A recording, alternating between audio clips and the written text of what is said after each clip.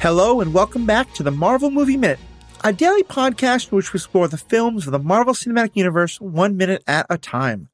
In this our fourth season, we're looking at Kenneth Branagh's 2011 film, Thor. I'm Matthew Fox from the Superhero Ethics Podcast. And I'm Andy Nelson from the Next Reel Film Podcast. And today we're talking about Minute 103, which begins coming up through the clouds into Asgard and ends with Sif and Frigga comforting each other. Joining the show, as every day this week, is Will Freeland from the Hype is My Superpower podcast. Will, yesterday you told us a little about, what got you started in Marvel Comics. What was your relationship with Thor before seeing this movie? Was he... you were talking about how much you love Peter Parker as the Everyman.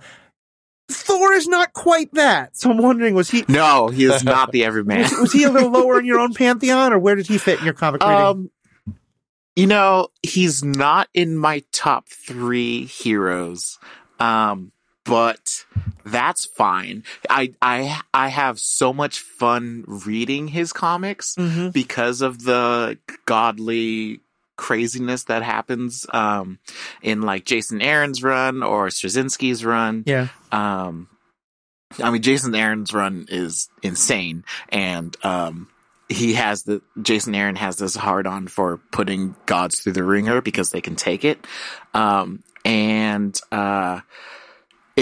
It's one of my favorite comics to read lately. I'll be real honest, but the character Thor himself, I like him, but I've never really related to his story very well. Yeah. That's fine. He's a fun read. I have plenty of comics I can suggest to people that want to read some Thor. That's awesome. All right, we'll have a lot more of that right after this.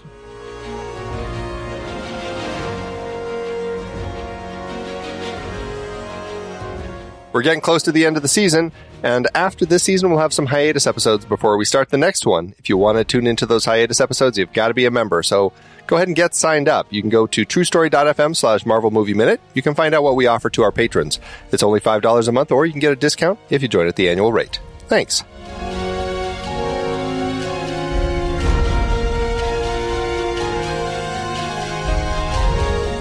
Welcome back. So again, we're having this trip back up to Asgard, and this time it's a lot shorter of a shot than we got last time, but we get this kind of interesting pan up, and then it slowly starts to rotate around the side. What'd you all see in the way the shot was done, especially I think there's a lot that we see, but there's a lot we don't see. Well, we don't see the floating buildings. They've only been in that one time, and I am very curious about them still. This one, it's a beautiful shot. I mean, it's that kind of that low sun. It very much looks like the golden hour here as well. But it also feels just kind of like a modeling flyby. When we first came into Asgard, we could see the people walking around. We could see kind of flags blowing in the wind. This one just looks very static. It moves pretty quickly. You don't really have a chance to see people, but it feels like just something that they designed just to let's do a flyby through the city to see what it looks like. Which, I mean, it's fine. It's a really nice kind of tour through the city, but it very specifically has no life in it, and I don't know if that was part of the specific intention or budget decision. Who knows? There's no green in Asgard. Oh yeah, it's true. It's all gold. Kind of wonder what they eat. It's kind of because it's just weird thinking to other scenes that we get in Asgard in future movies. They make it a lot more lived in, for one, and then there's a lot more trees, way more populated. Maybe people go to bed before sundown. Right. They're all sleeping. There are trees. They're really hard to see because of that light, but it's a very weirdly unpopulated shot.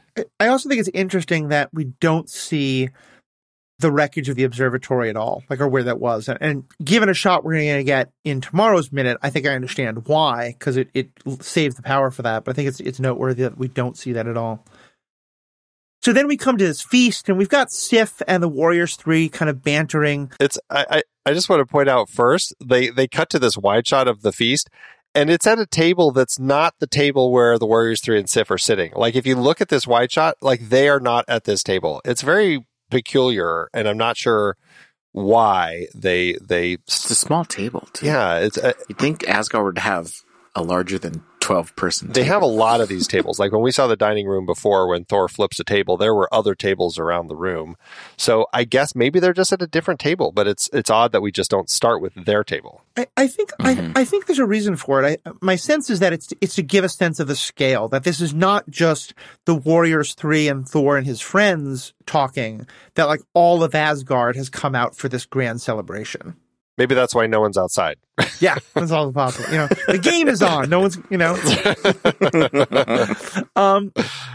And I think there's a beautiful counterpoint that's happening here, because they're all like, they're feasting. Volstagg has to have food in both hands because, haha, let's make fun of fat people. Not my favorite dynamic in the movie, but there's a kind of like the fun banter that I think a lot of our guests have talked about happens in the comics a lot that we haven't really gotten.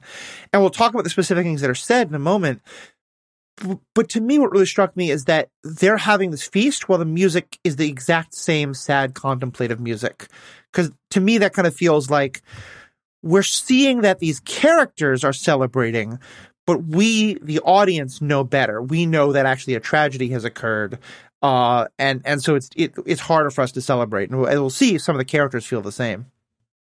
What would you get out of that counterplay between the celebration and the music? I guess well, like watching like Volstagg be, you know, life of the party and making light of the pain that he may or may not be feeling inside. And you know, the whole do not mistake my appetite for apathy. That's one of my like favorite lines. But I guess that's kind of the Viking or warrior approach to, you know, tragedy, is like, why focus on the bad when we can celebrate the good? And, right. You know, we're still alive. We're still living a grand life. Let's celebrate that and distract ourselves from the pain. And so, like, it's a very classic kind of Warriors thing, and in the comics, that's very much Volstagg's role. A lot is being that distraction, and I think it works.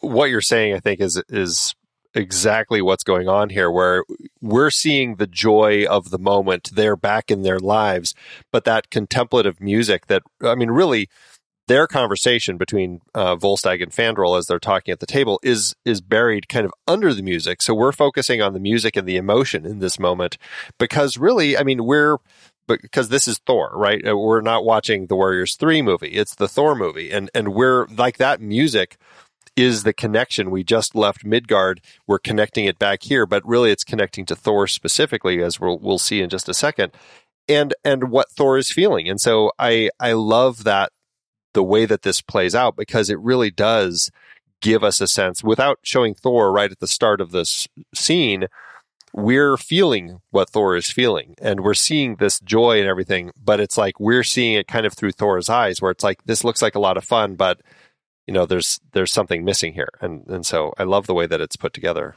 Yeah, I think that is such an important part of it, because you point out with Thor, and we'll later see that Thor, Frigga, and Odin, none of them are at this feast, and they're all kind of in these like contemplative moments. And I feel like I don't say trope in a bad way, because I don't think it's overused, but I feel like this is a dynamic you often see in movies like this, where like everyone is celebrating, but our main protagonist, they're focused more on the sadness. Or even just like a deeper emotion. Like to me, the defining thing that I think of this is in Return of the Jedi at the end, where everyone is celebrating, and in the true version, they are singing Yub Nub, because that will always be the true version. Also, Han shot first, just while I'm on the subject. But they're all celebrating, but Luke isn't with them. You know, Luke is thinking about Darth Vader and his father and all of this. And it's just a wonderfully poignant moment of kind of like, he's not part of the celebration because he knows more and we, the audience, know more. And I feel like this scene is very much in that tradition. Yeah, I love that connection that you brought there. I feel like there is a lot of that contemplative retrospective as they look back. Like, we've succeeded but we've lost important things along the way. Right. Now, just one other thing I want to say about the feast before we start talking about Thor and his walking away. Andy, you reminded me that sitting next to Sif is Walt Simonson and his wife, which is really important because who's Walt Simonson? Walt Simonson is sitting next to Sif having a grand old time. His wife is actually not next to him, but is actually next to Volstagg. Okay. She's Louise Simonson. Walt Simonson, most notably, both of them are comic book people. Walt Simonson most notably wrote the Thor comics from 83 to 87. The whole thing with Beta Ray Bill he came up with, but he'd worked on X Factor, Fantastic Four, also worked on stuff over in DC like Manhunter and just other things. I actually wrote some Star Wars comics and Alien and things like that. So all over the place as far as the types of stories that he wrote. But his wife Louise has been in comics as long, if not longer, than him. I mean, she was in comics forever. Like Conan the Barbarian, Power Pack, New Mutants, Superman, the Man of Steel, and they collaborated on X Factor together. That's the one that they had worked on for a long time. And so this was kind of, a great way to have Walt come in, just like we had JMS have his little cameo earlier in the film. This is Walt's chance to kind of have his moment here in Asgard at the feast along with his wife. So just a fantastic little, another round of kind of creator cameos that we get. So it's nice to see them here. I love when movies and TV shows do that kind of stuff. Yeah, it's so great. To me, that's like the perfect example of an Easter egg where if you know, you know, and if you don't, you're not missing anything. Yeah. But it now makes me wonder, I don't know if either of you know, because that's such a beautiful way of honoring the people who've created the story that you're now telling a new version of. Do we see that in I don't remember any Iron Man writers being talked about showing up in cameos in the Iron Man or any black, do you know of any other MCU movies where they have like people who help write or draw the comics at important moments show up as cameos in the movie?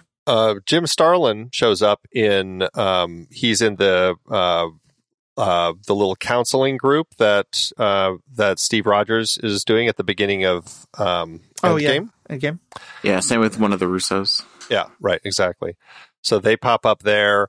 I'd have to go back and kind of look and scour to see if there were some other creators. I feel like I've heard of some other ones, but it is one of those things, like, unless you really are looking for it, you just might miss it. So it's entirely possible that I've just missed some of them. Yeah, usually it's like name drops, like it's the name of streets or like license plates that are references to the comics and stuff.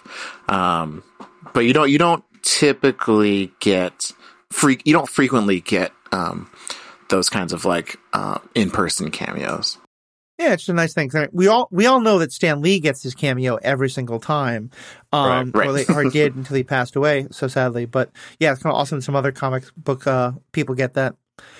So let's then talk about Thor. So he's walking past. He's kind of smiling at everyone, but he's just not in the celebratory mood.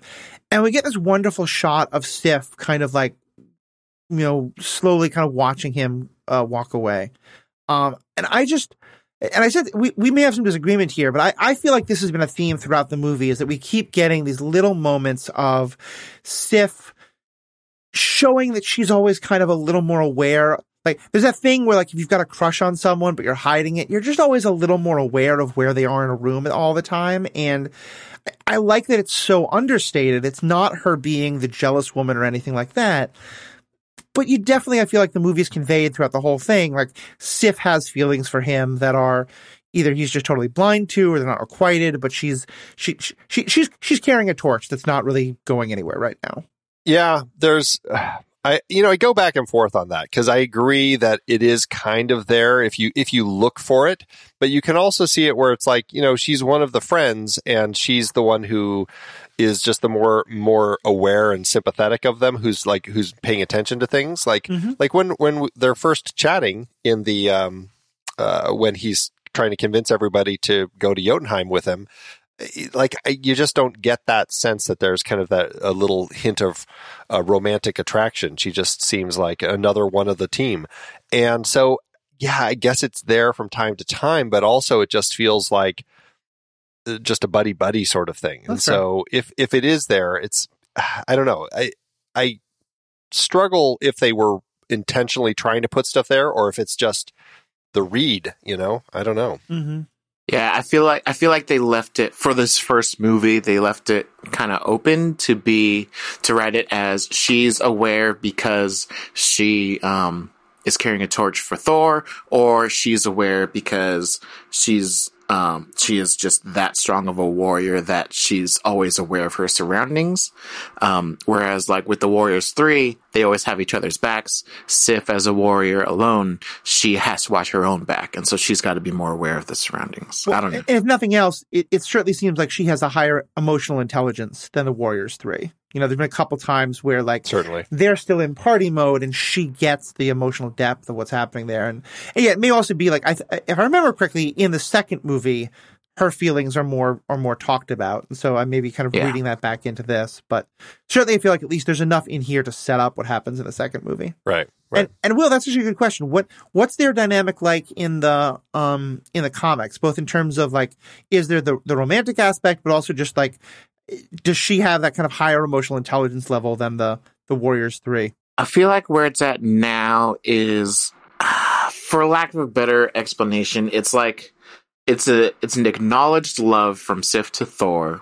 Thor loves Sif, but not romantically, as most adults will acknowledge. There's different kinds of love, and they will always be there for each other. They always stick their backs out for each other, and they have a stronger bond together than Thor does with most other Asgardians. But in all the comics that I've read, she's not a love interest. She's not something that he is pursuing a relationship with. Also in the comics, Sif and Heimdall are siblings, and they kind of botched that when they decided to make Idris Elba the bouncer of Asgard. But that's fine. But in the comics it's very similar to this, but I know that Sif, I believe in the past, like in the 80s and 90s, they had a relationship, I believe. But as it is now, since their rebirth in Straczynski's run with Asgard being in Oklahoma, it is not a thing. Makes sense. Well, and certainly we know that, in the mythology, Sif is Thor's wife. So there's always that kind of like little thing just hanging over the head of it too. Yeah, right. So he kind of walks on and he gets to his mother and they share this kind of nice moment where he kind of like touches her and holds her hand for a second and then walks off. Which is something I noticed, by the way, in this. Every named woman that we've really met in this movie watches Thor walk away. Like Jane, I guess, watches him fly away. Here, Sif and Frigga are watching him walk away. And him and Sif and Frigga have this nice kind of moment where Sif is offering Frigga sort of emotional support. I'm so sorry for your loss. Interesting, I think, that she's the only one who's acknowledging that of everybody. And then Frigga, though, starts, like, she puts out a hand as though she's comforting Sif.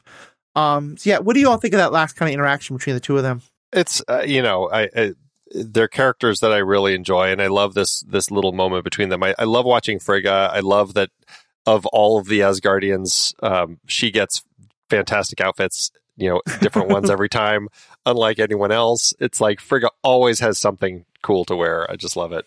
Although Sif, actually, I don't know, that odd little collar thing that she has, I think is really neat that she has in this kind of outfit in this moment. But there is this nice connection that we have here. And I guess what I like about it the most is that we don't really, Odin and Frigga are king and queen. We don't see a lot of interaction of other people with them other than each other, and so having this little moment here, or like in a royal capacity where Odin is on the throne and somebody's talking to him or something, and so I don't know, there's this moment here of like, I find it really interesting that she's, literally kind of reaching out to the queen in this particular moment. And is it like something that you're allowed to do? I don't know, but I love that she does it. And I love how Frigga reacts in a way of accepting, and I find it to be a kind of a touching,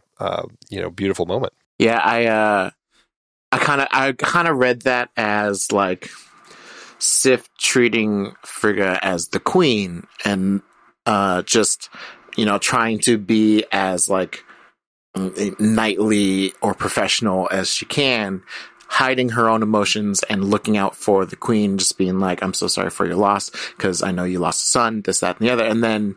And Frigga reaching out to Sif is like breaking down that wall of professionalism, just being like, I know you care about that. This is the scene that to me speaks the most to Matthew's point of Sif holding a torch for Thor. Very much so, and yeah. Frigga just being like, I know you're grieving for Thor and with Thor.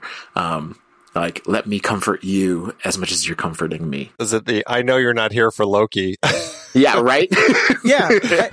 Let's be honest. Because I think it's very intentional. Like, I think there is something beautiful about the fact that it is Sif who had the most conflict with Loki, who goes to Frigga to say, like, I'm so sorry for your loss. And again, it's that emotional intelligence. Like, Volstagg and the rest of them, they're not thinking in those terms. They're just thinking, we won. We didn't die. Huzzah. Let's eat and drink. Which, not a bad attitude to have.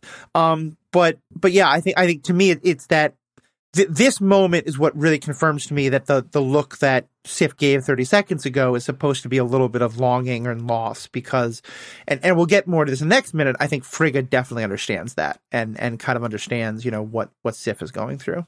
Well, I mean, Loki used to cut her hair when she slept. But she gets revenge for that in the Loki TV show. So exactly, and that's likely why they have a little more of an extended scene that's similar to this in the second film, because this is here and allowing for that kind of pining to be kind of opened up a little more. So, and as we've said, hopefully there will be that opportunity to explore that more in the fourth film as it comes out soon. Yeah, so yeah, it's just a really kind of poignant way to wrap up the minute. Any other last comments any of us have about what we see here?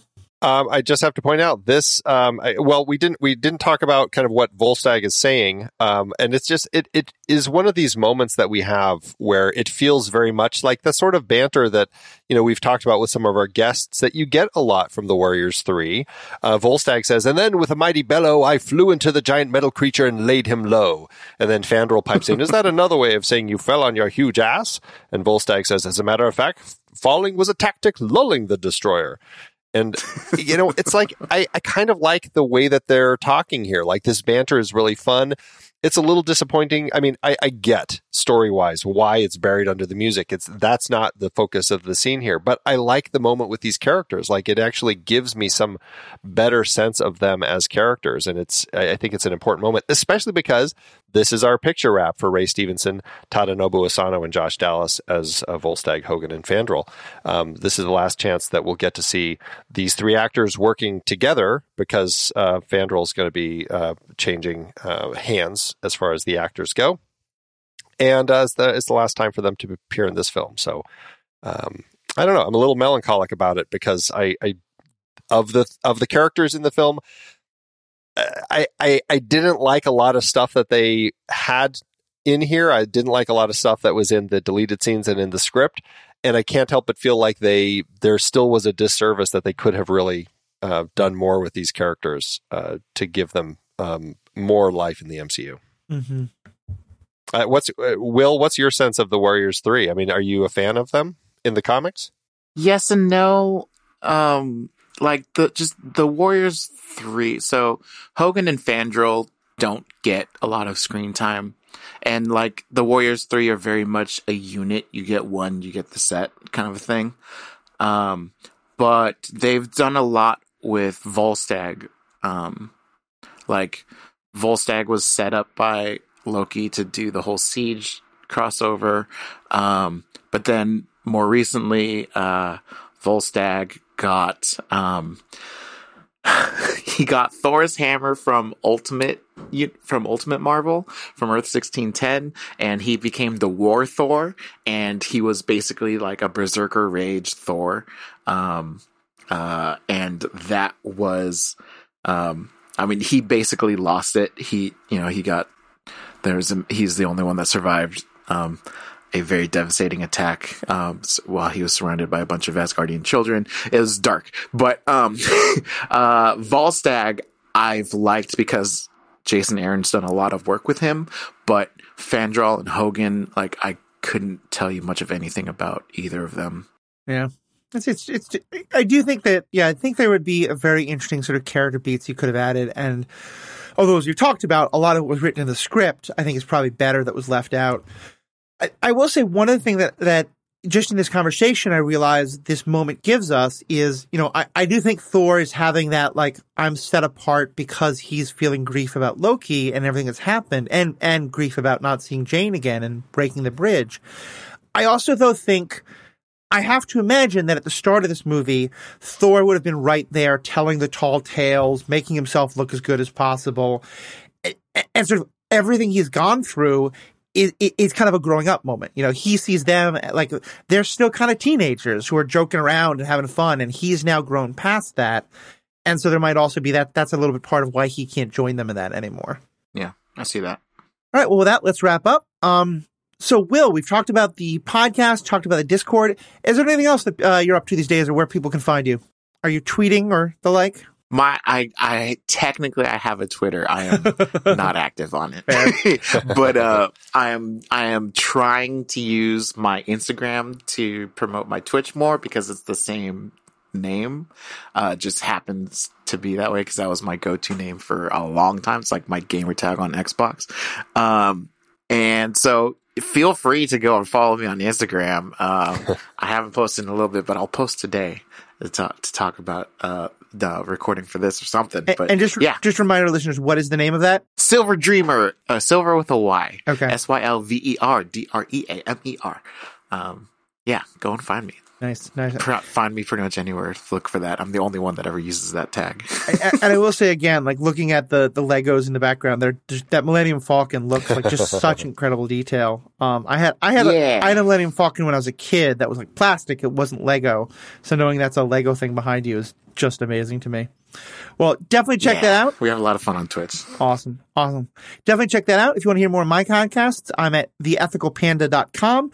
There you can find all the stuff on the Superhero Ethics podcast that both Will and his partner Steve have been on many times and are going to be on many times again. The Star Wars Universe podcast, where we've wrapped up the Book of Boba Fett. We're doing episode by episode coverage of that. A lot of great things going on there. And of course, this podcast is part of the Next Reel family of podcasts. Go to thenextreel.com. You can find great information on all the great things going on there, and hopefully even become a member. So on behalf of myself, Andy, Will, thank you all so much for being listeners, and have a great day. Bye. Until next time, true believers.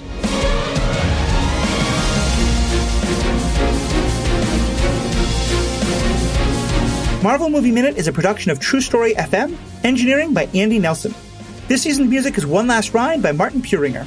Find the show at truestory.fm, and if your podcast app allows ratings and reviews, consider doing that for the show.